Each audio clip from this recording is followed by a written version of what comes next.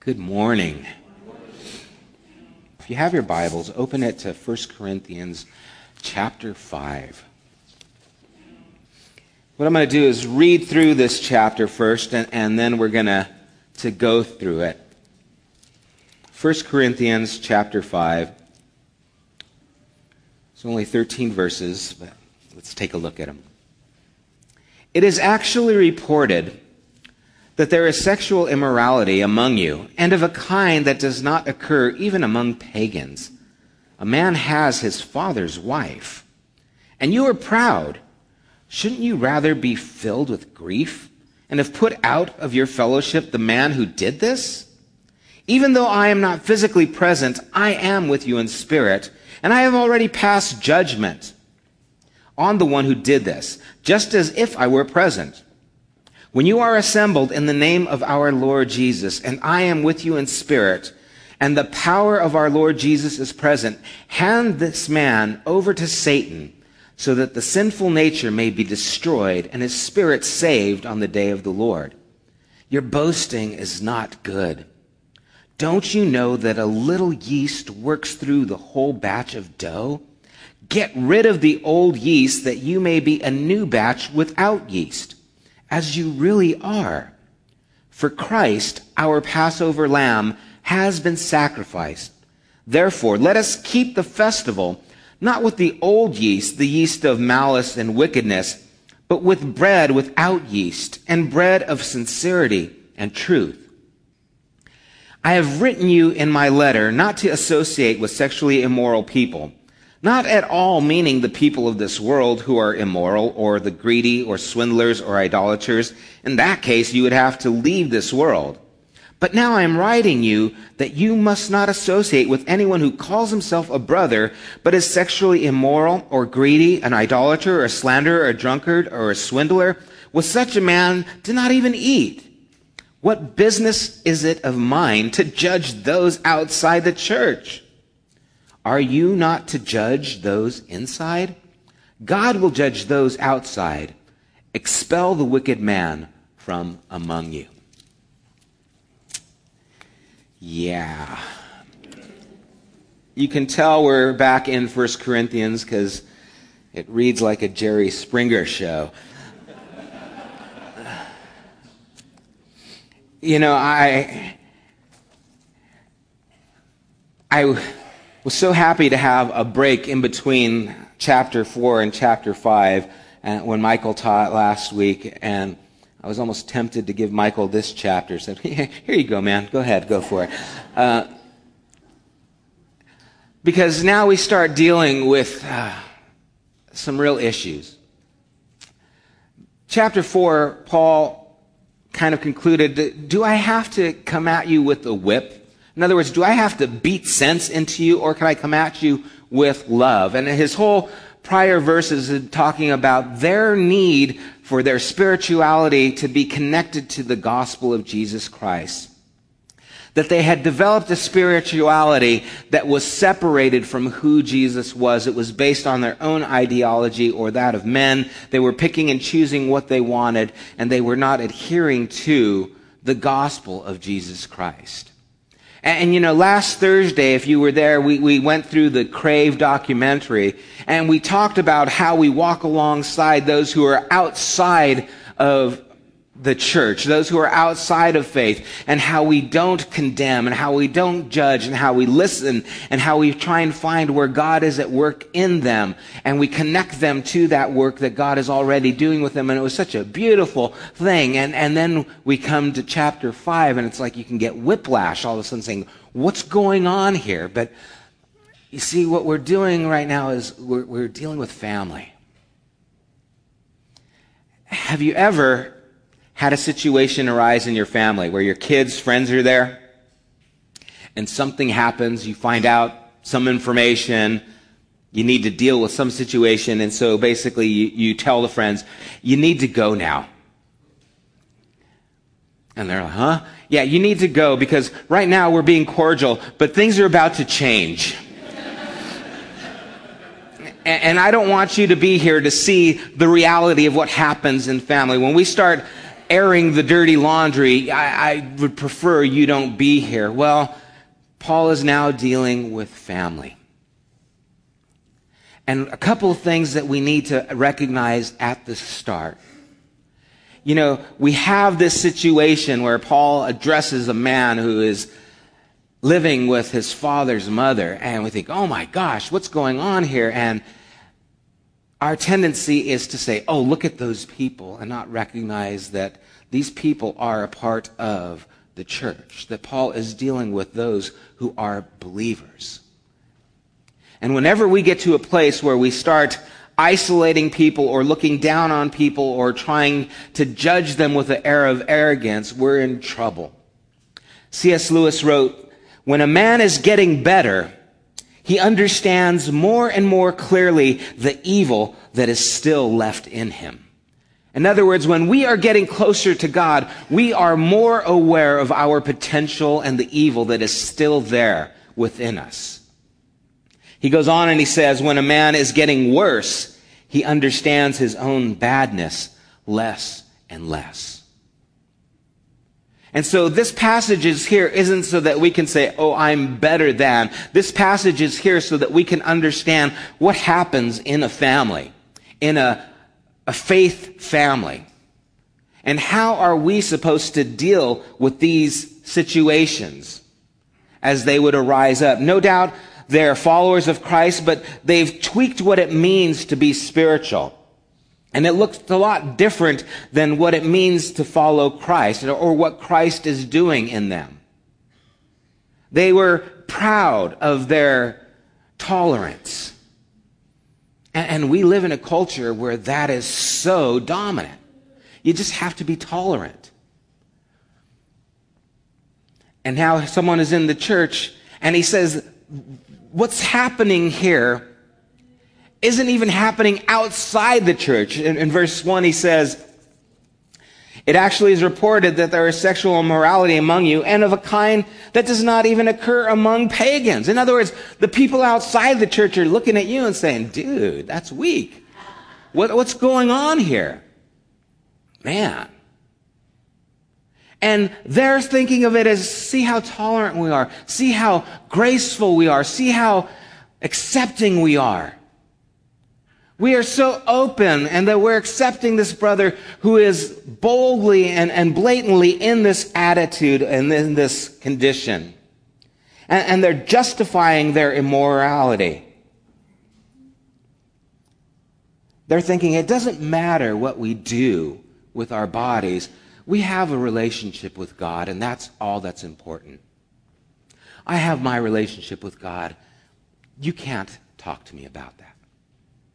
That's off the table. And Paul is saying, no, you shouldn't be glad. You shouldn't boast in this. You should be grieving. You should be upset about this, because how does a spiritual community of Christ followers respond when there is rampant, arrogant immorality going on within the community? You know, maybe, you're not having a problem dating your father's mom, okay? Maybe that's not an issue for you. But there are issues in the church. How do we deal with those immoral issues? How are we supposed to confront these things? Are we okay with whatever we're doing? And you justify it?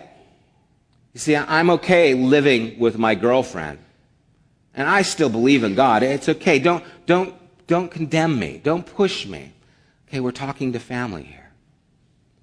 I can log on to pornography and it's not an issue. Don't bother me about that. I'm cool with it. I'm accepting it.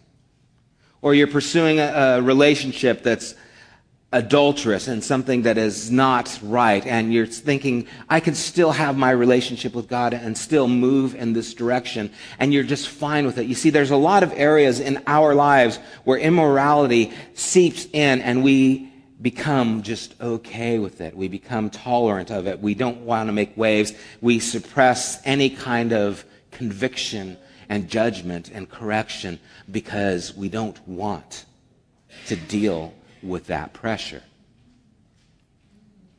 And as Paul is talking to these things, he's confronting this. And,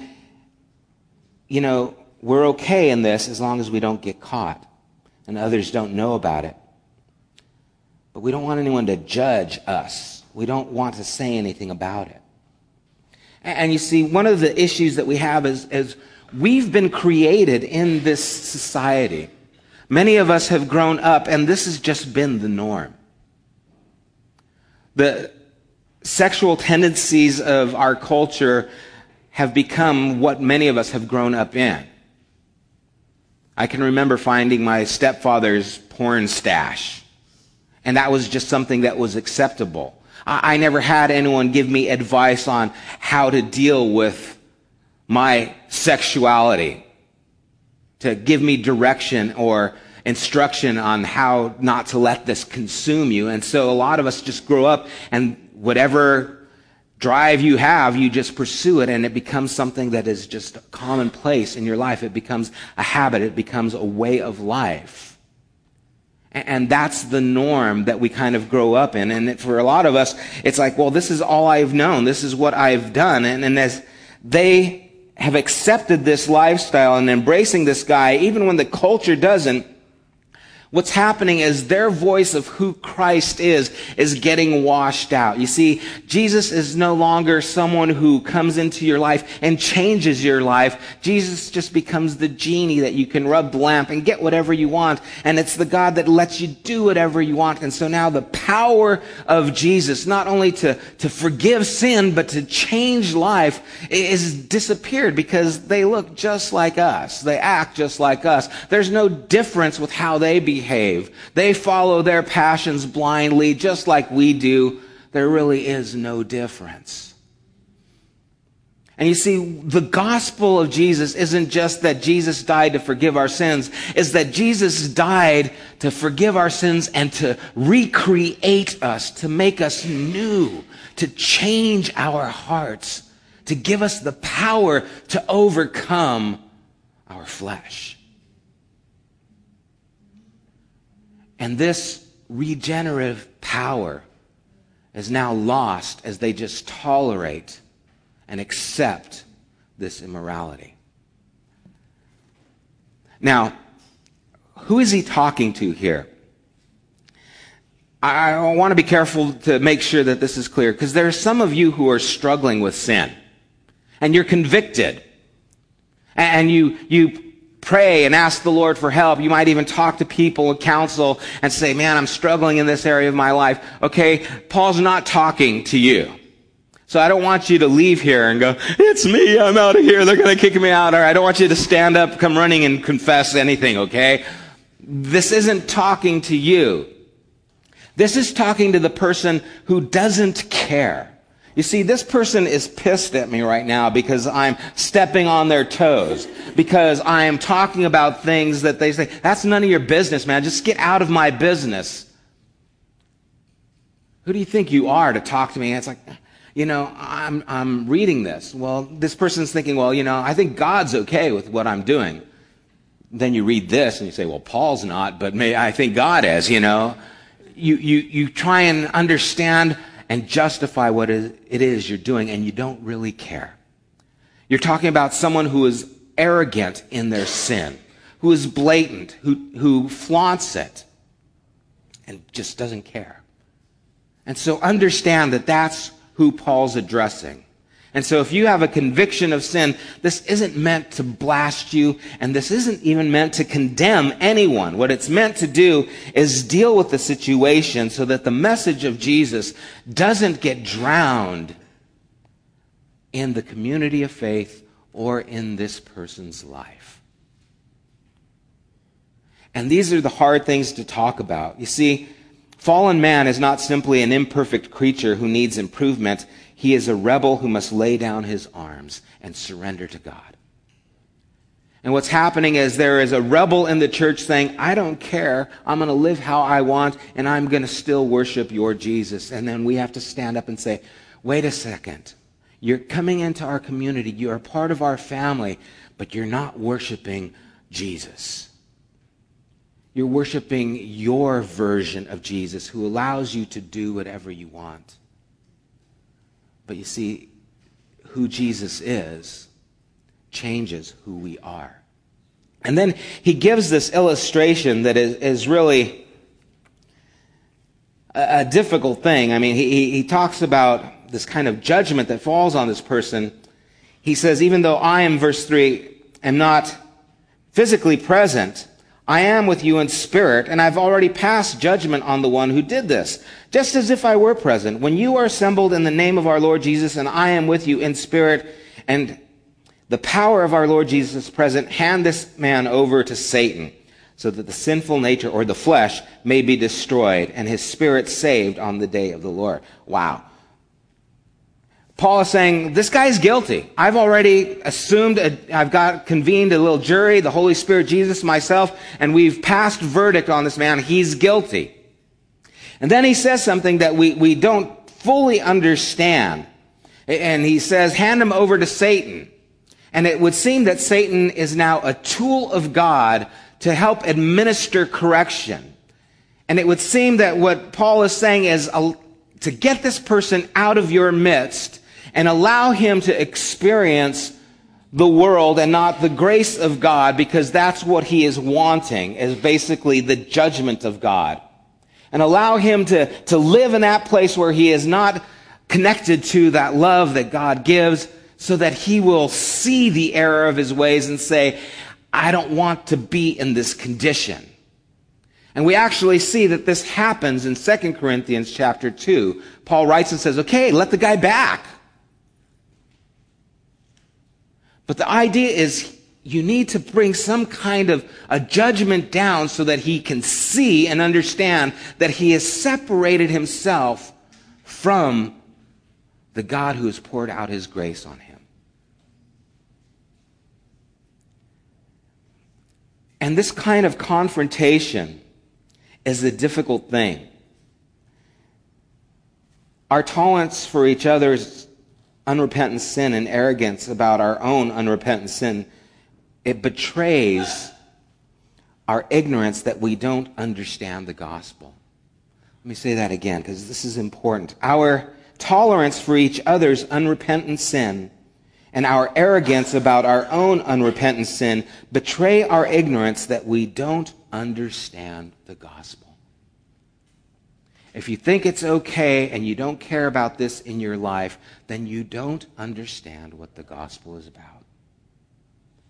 It's about changing us. It's about recreating us. It's about making us new creations that represent Jesus. Again, we all struggle.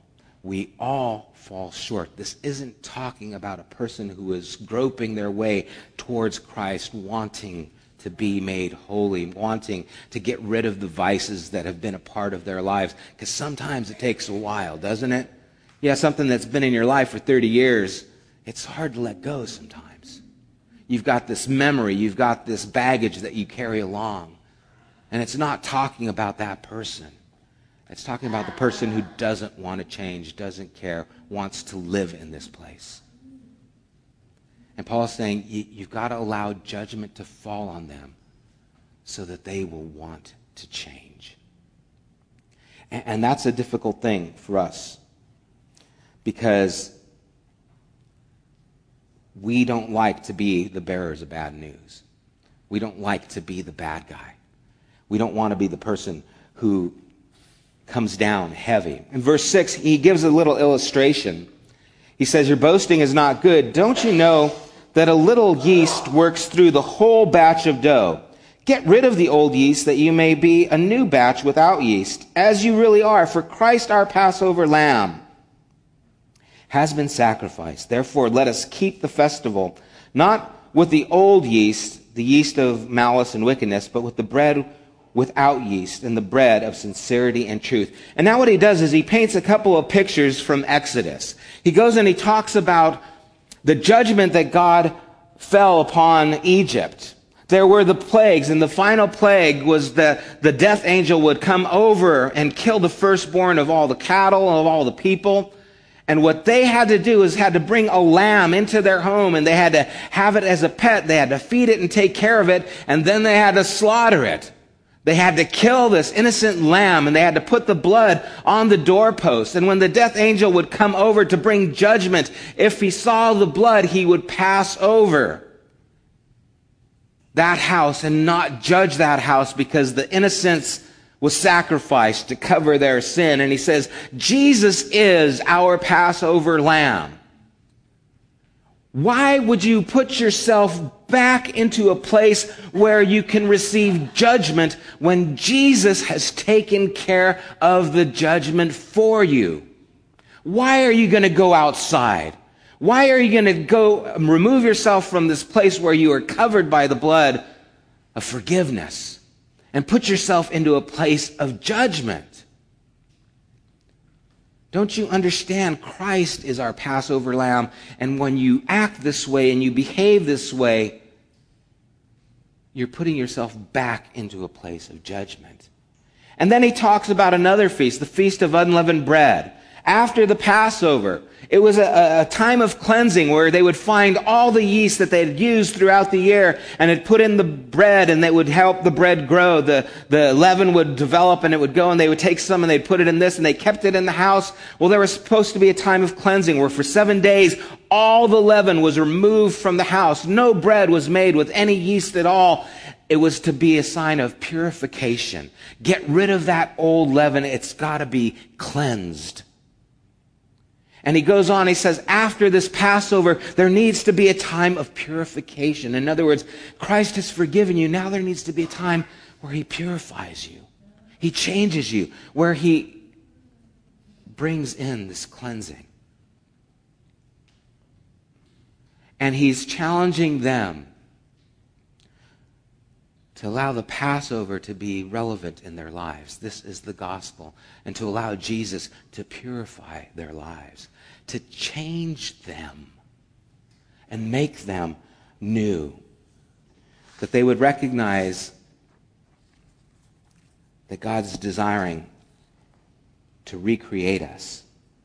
And I love what he says there. He says, for this is who you really are. In verse 7, as you really are. And then the verse 8, he ends with sincerity and truth. You know, I don't think we understand who we really are when we have accepted and received this forgiveness and mercy of Christ. I don't think we really grasp hold of what it means to be a child of God and how he is supposed to be seen in our lives.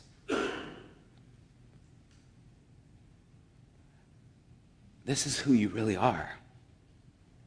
And he talks about sincerity and truth. In Psalm 51:6 it says, surely you, Lord, desire truth in the inner parts. You teach me wisdom in the most inmost places. Jesus confronted the Pharisees. He talked to them about judging because they were judging those outside with hypocrisy and ignoring what was taking place within themselves. Because what God really wants in all of us is for us to know and be true, to be whole, to have that truth in the inward parts, to be able to be open before God and know that God sees everything within me. The muck, the mire, the good, the bad, the ugly. He knows it all. And he wants to work with us. If we want to hold on to the junk, and we want to tell God, I don't want that. You deal with that on your own. I'm going to hold on to this part of my life. We're not allowing God to do that work. We're not being truthful with ourselves. We're not allowing God's truth to penetrate our lives. And what Paul is also saying here is he's talking about us as a community. You know, we tend to think of church as this organization you go and you're loosely connected to one another. It's kind of like the Water Buffalo Club. You know, you go, hey, Bill, how's it going? Yeah, that was a good game of golf. You know, yeah, well, you know, we have this kind of social gathering, but Paul talks about it as a family. And again, we're talking family here. And he illustrates us as a body.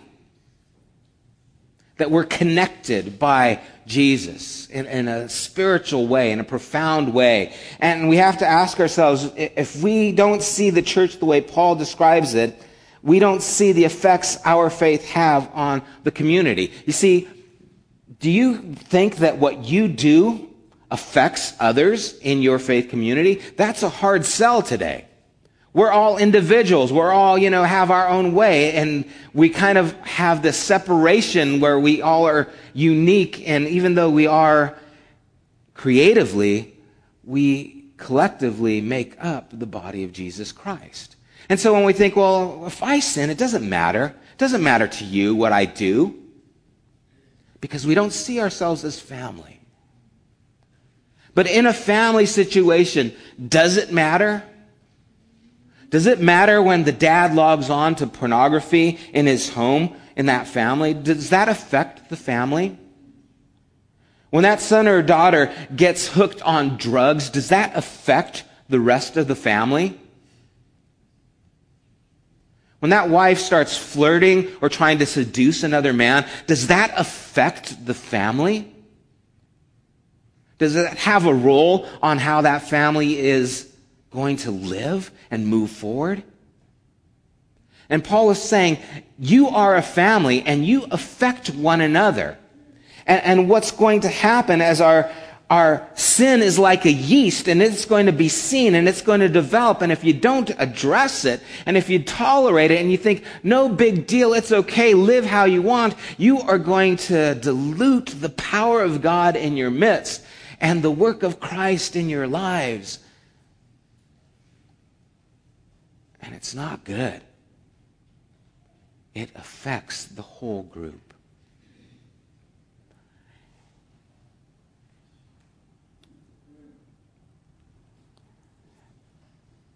That should force us to do one of two things. If it should cause us to think, I don't want to drag my family down by my conduct. I don't want to let my life be something that brings everyone down and brings the work and power of Christ to a place where it is minimized. And it also should help us to not want to see someone go to a place that is going to be dangerous and hurtful to them.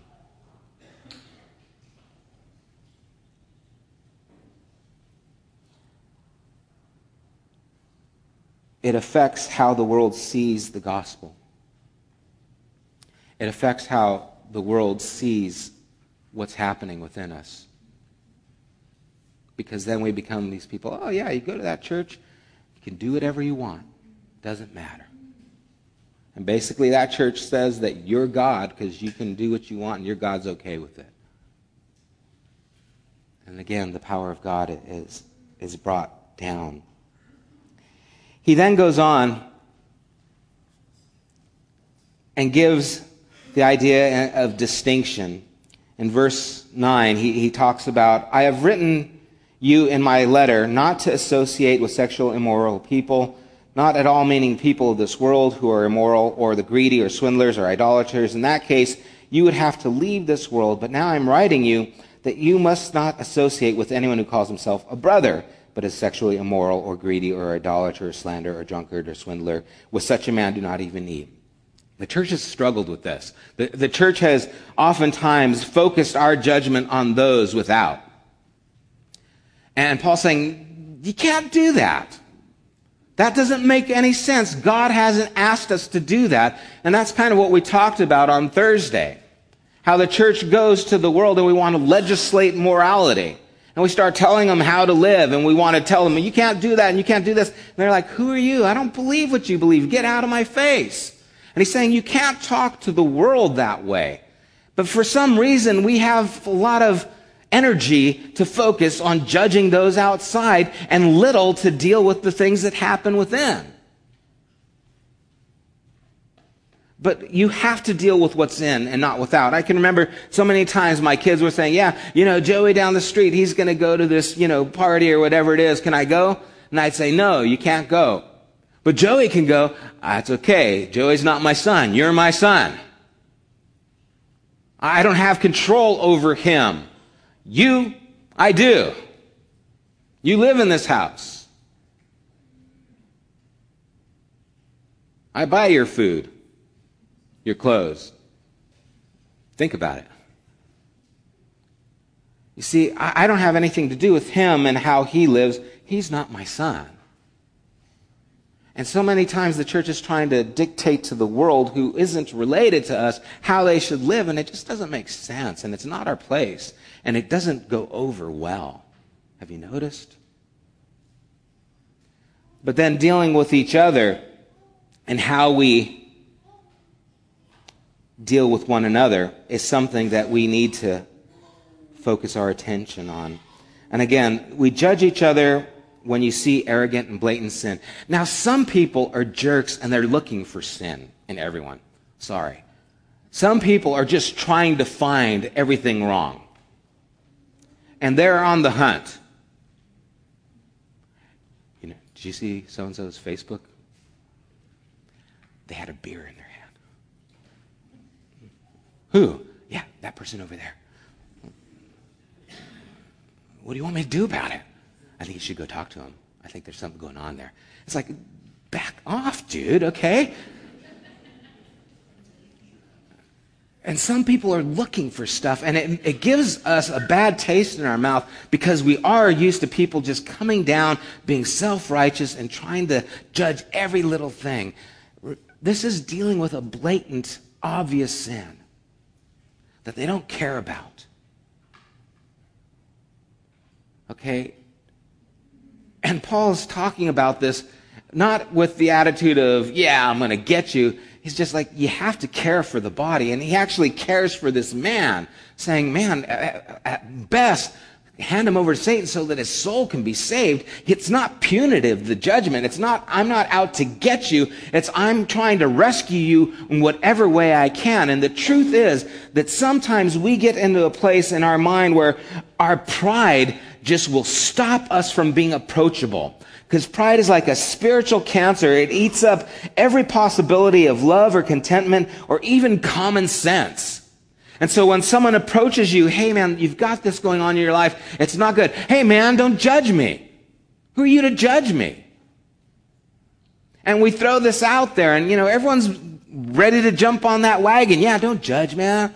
What's wrong with you? I mean, someone could break into your house and you call the cops. And the guy says, man, you judged me. Called the cops on me. It's like, dude, you were trying to steal my TV. Yeah, but you judged me. And then the neighbors come over. And they're, what's going on, man? This guy judged me. Oh, no. Hey, come with us, man. We won't judge you. Come on. Yeah, who's that guy think he is, man, judging me like that? Hey, give me back my TV, And our pride blinds us. And so when someone talks to you and confronts you and say, hey, this is going on in your life and it's not good. It's like, hey man, back off. And I got to tell you, it never goes well when you confront someone. It just doesn't. When you see something in someone's life, a person who you love and care about, a fellow believer, and you say, this is happening and you need to knock this off. It doesn't go well. Usually you hit the pride wall that says, get out of my life. And usually what happens is they shut the door on you and they'll find another church that they can go to where they won't be judged. And they can continue living in that way without someone trying to deal with this issue in their lives. And it makes you sick. It hurts you. It causes a lot of grief because now someone who you care about despises you because you exposed an area of their life they didn't want exposed. They wanted to hold on to it. And so they want to continue holding on to that, and they'll just go somewhere else where they can.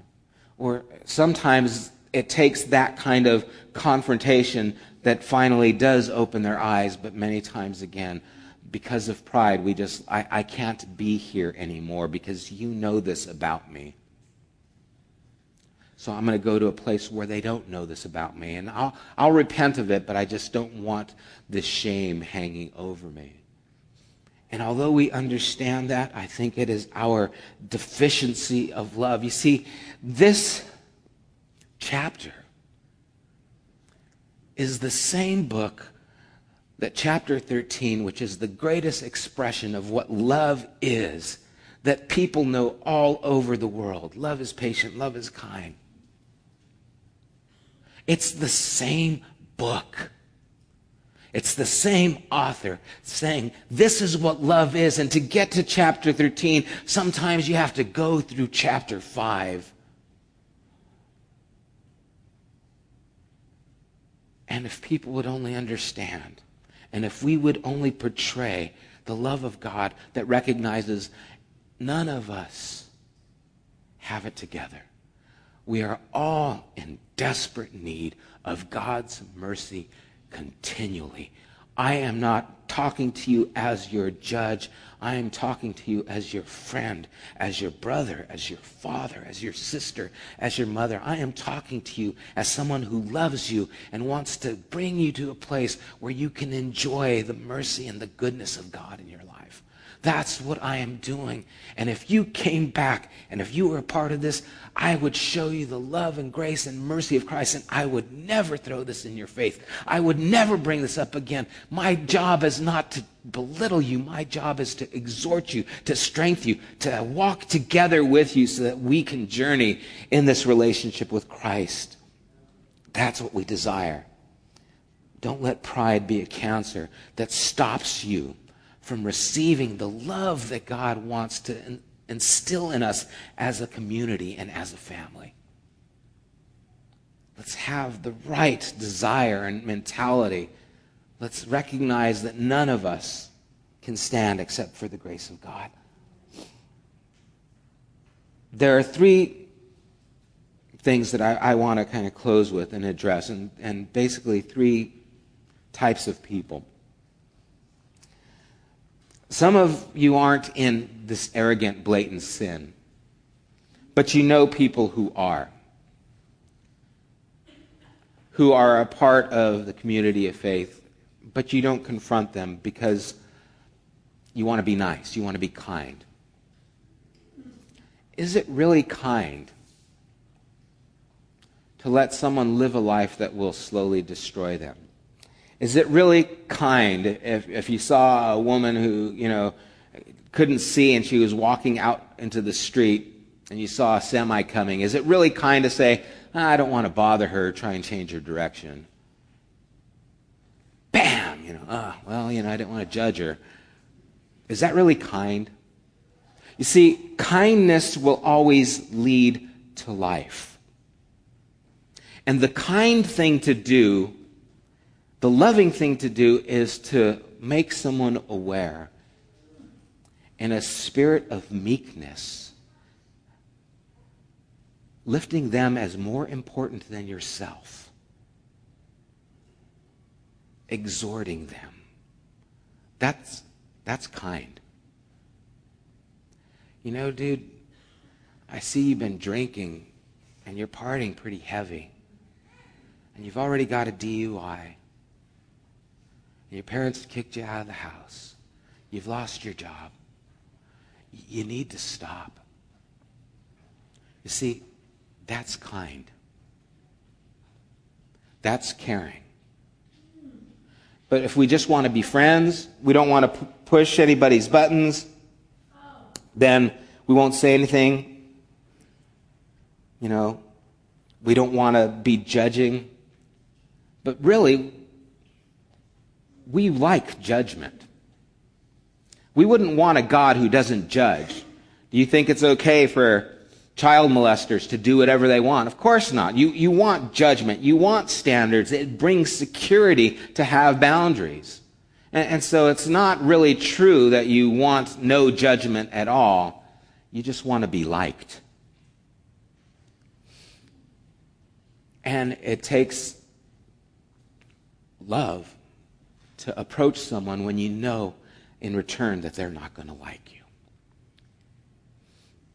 And it's hard to lose friends who you care about because you confront them and then they don't like you. It's hard. and it eats at you. But that's the kind thing to do. That's showing love. That's being true to your friendship, to your love for them. And so for those who might be here who know people are in this but just don't want to get involved in their lives in that way, recognize that you're not doing the right thing by letting them continually destroy their life. It would be better, as Paul said, to turn them over to Satan, that the judgment of their flesh might bring salvation to their soul. And sometimes it takes that hard awakening for people to open their eyes. Sometimes it takes that exposing of the situation for them to really repent. But it never goes well.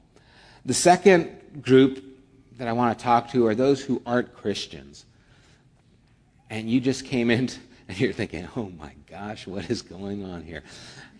I remember I had this friend, I'd go to his house, and we'd sit down and, we'd be talking and watching TV, and his mom would come in, and she would start screaming, and it sounded like a cat being boiled in oil. I mean, she would just come in, and I remember I'd just be like, oh man, and like, I'm going to leave now, Dave. And he's like, no, it's okay. It's okay. You go, no, man, it ain't okay. Your mom's freaking out, man. It ain't good. And he was used to it and dealing with it, but I was like, I got to get out of here, man. I don't know what's going on, but I don't trust her. She's going to get a knife and kill somebody. I mean, it just was. And so some of you are here and you're thinking, what the heck is going on? And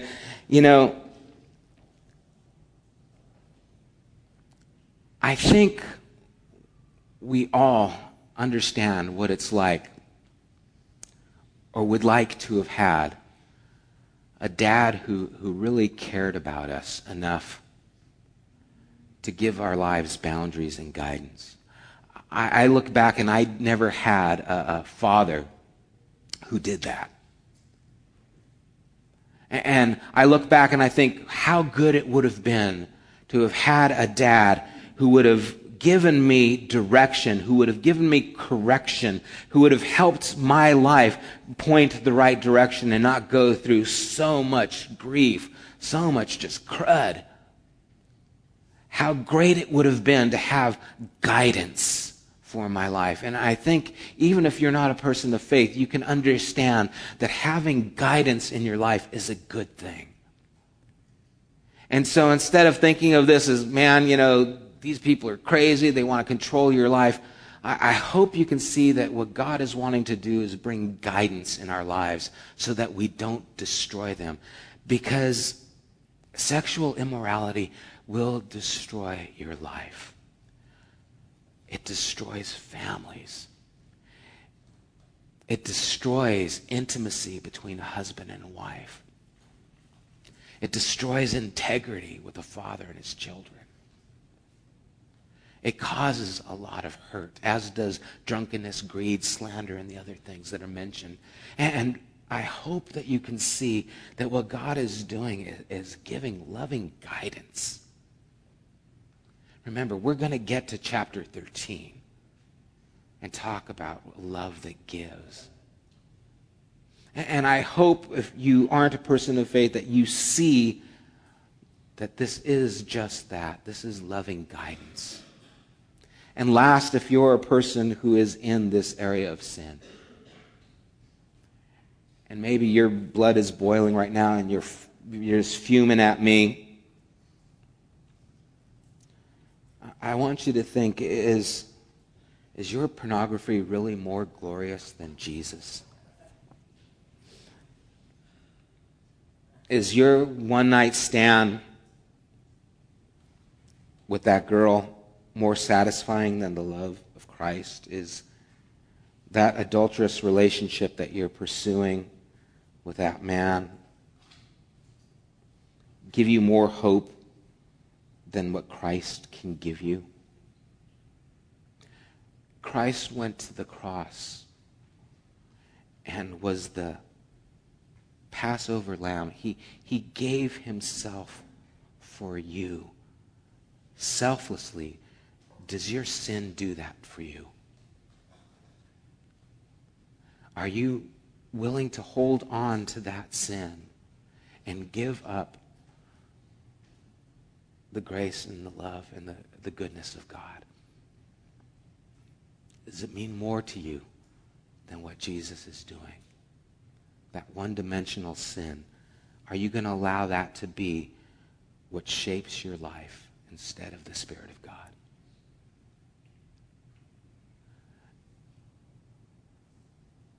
Would you exchange the grace of Christ for the lie of your sin? And if the Spirit of God is pressing upon you and saying, you need to stop. It's not okay with me. You know, the word confess in the Scripture means to agree with. In 1 John 1:9 it says, if we confess our sin, it means if you acknowledge what it is as God sees it, He's faithful to forgive and to cleanse from all unrighteousness. I can remember when I was just out of high school, and I want to be open and honest with you guys so that you know I'm not here to judge you. I was involved with the relationship. I was a Christian, and it wasn't in a healthy way. And I can remember hearing a Bible study and someone talking, and I don't remember exact passage, but I remember as they spoke, the Spirit of God touched me and said, that's where you're at, and you need to stop. And I remember just breaking, because it had been going on for a period of time, and it was almost like God was saying, I've been talking to you and talking to you. You just haven't been listening. But now I've got your attention. Will you knock it off? Would you stop it? And the Spirit of God just said, deal with this. And it was hard, and it was humbling, and it was broken. I felt like an idiot. I'm crying when he's talking about sexual sin. What does that mean? What does that mean? Everyone's going to see me. Oh, God. But it was a time when God just dealt with me. And if God is dealing with you, let Him. Let Him. He handed Himself over to Satan so that you wouldn't have to. There's a quote by C.S. Lewis, and Junior, I'm going to have you come up right now as we're going to continue. It says that love is the great conqueror of lust. Being in love is far better than either common sensuality or cold self-centeredness. You see, what you really need isn't lust or sexual immorality. What you and I really need is love. And even though we had communion a couple of weeks ago, as I was going through this study, I said, we have to have communion today, because I want you to know that if you are in this condition, that this is what Jesus has done for you, to make it so that you can come to Him anytime you turn your heart towards Him. I don't want you to feel like, oh no, I'm condemned. Oh gosh, talking about my sin, it's exposed. Oh no, God is dealing with me. I can't come to church anymore. I'm not worthy. None of us are worthy. But Jesus gave His life so that you can come and be a part of the family of God. The blood and body of Christ is what makes us family. It's why we're here. It's what connects us together. It's what gives our forgiveness. It's what gives us life. And you are more than welcome to be my brother and to dip into the juice with the bread and receive the forgiveness and the love of God. That's what God wants for you. That's what we want for you. This wasn't about condemning anyone. This was about setting us free so that the love of Christ could overtake the passion and the lust of this world and the things that just hold on to us, and that we can be set free. That the power of God would be seen in our community. I don't do those things. Why? Because God has changed me. He's given me a love that satisfies. He's given me a life that pursues Him. And so as we worship, I want you to know that Christ welcomes you. We welcome you to come and partake and understand that Jesus has died so that we can be forgiven. And the way we do this is as we're worshiping, as you feel led, you come up, you take the bread, you dip it once, and then you can take it back to your seat. You can eat it here at the table. But understand that this is the open door to the heart of God, that you can enter in anytime through what Jesus did on the cross. And I apologize for getting so emotional in this. And it was a hard study for me to put together just because I don't want anyone to go away feeling that we're condemning them. We just don't want you to live in a place that's not going to be healthy for you. And we are going to confront it if we see it. And this isn't the church elders are going to come find you out. This is what takes place within yourselves. As you see your brother, as you see your sister, as you talk to your friend, this is where we deal with each other as brothers and sisters and as family. We're not going to go looking for you. I'm not going to go search your Facebook. God knows your heart. God's wanting to touch and restore each of us. So let's worship, and as the Lord moves you, just come up to the table, partake once again, and acknowledge the forgiveness that Jesus offers freely, and allow him to change. Allow the love of God to bring about repentance in your life. Father, I pray that as we leave this place, we would leave with a graceful humility, with a love that is evident, with a spirit of meekness, God, and with hearts of concern and compassion. Father, that all that has been brought up here would be filtered through your Holy Spirit and through you, Jesus, through your character. Father, that we would be encouraged, strengthened, and drawn to you. Lord, I pray that you would bless this family here, Lord. That you would guard our hearts and minds, Lord. You would help those who are struggling in these areas of immorality, Lord. That you would, by your Holy Spirit, Father, empower them. Do a supernatural work within our lives. Change us, God, as we yield ourselves to you. Lord, we thank you for your open arms that welcome us always. We thank you for your mercy.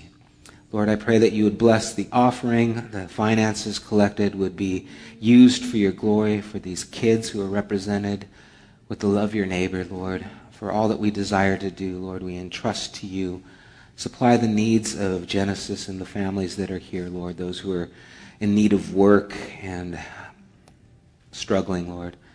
Lord, we remember them and we lift them to you.